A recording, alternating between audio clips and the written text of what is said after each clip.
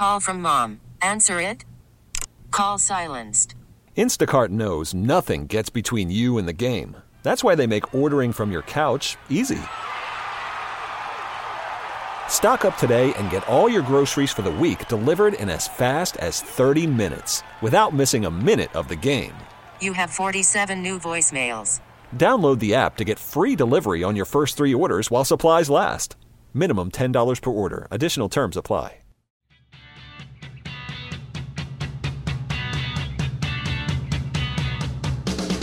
Welcome to The Back Brief, where we talk about the veteran news of the week you might have missed. I'm Rod Rodriguez. This week at ConnectingVets.com, did the VA secretary seek to discredit a veteran who reported a sexual assault at a VA hospital? A new bill helps veterans find STEM jobs. Military installations could house coronavirus evacuees. Congress wants to know why white supremacy on social media isn't tracked by the U.S. military. And a VA-recommended app could access your private data. This is the Back Brief for the week of February 14th, 2020. We begin with Capitol Hill reporter Abby Bennett. Congress officials examine whether VA secretary sought to discredit vet who reported assault at VA hospital. This week, we had a full week of veterans news, starting off with an anonymous complaint filed with the House Veterans Affairs Committee alleging that VA Secretary Robert Wilkie allegedly sought information to discredit a Navy veteran who is also a congressional advisor after she said she was sexually assaulted at the DC VA. Wilkie allegedly sought this information to discredit her and her story. Wilkie has since denied those allegations, but Congress has asked the VA Inspector General to investigate the claim. From Connecting Vets reporter Lisa McLean, veterans get help from new bill that finds and trains them for STEM jobs. President Trump signed a bill on Tuesday supporting military veterans pursuing careers in the science, technology, engineering, and mathematics field, or STEM.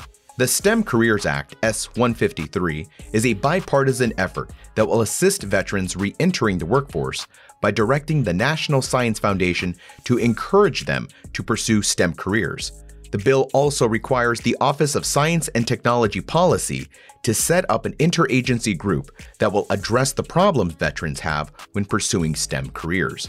Companies supporting the bill include the Manufacturing Institute, Samsung, TechNet, Verizon, and the Consumer Technology Association. From Connecting Vets reporter Elizabeth Howe, more than 11 military installations are standing by, ready to host coronavirus evacuees.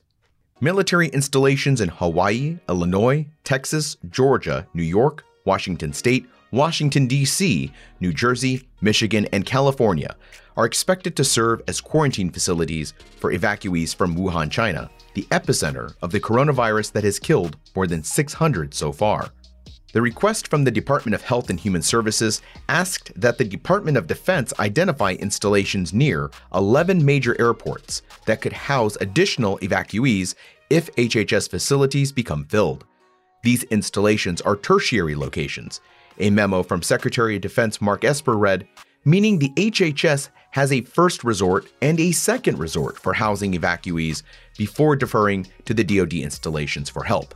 So far, the United States is aware of 23 cases of coronavirus in American citizens, including 11 on a cruise ship quarantined off the coast of Japan, according to NBC News.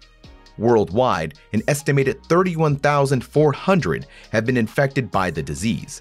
In China, where the virus first began, at least 636 have died, including Dr. Li Wenlang, the Chinese doctor who attempted to warn the authorities about the outbreak, who died from coronavirus last week.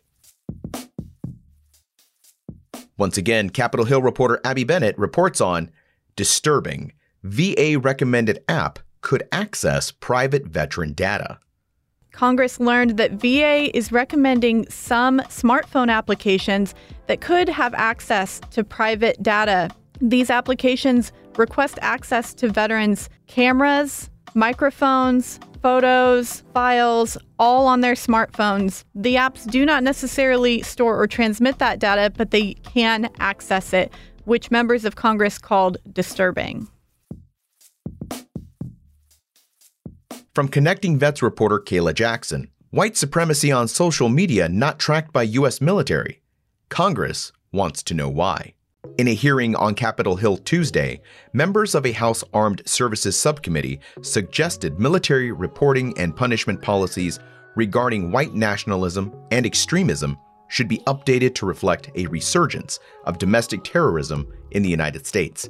While military regulation prevents active participation in extremist groups, which includes fundraising, rallying, recruiting, and organization, there's no standalone article in the Uniform Code of Military Justice that applies to extremism. The Defense Department also doesn't possess its own tracking system for hate crimes or for service members who may be linked to extremism. Quote, I have a real problem with the vagueness of these policies and the distinction in active participation and membership. I think these policies have to be updated.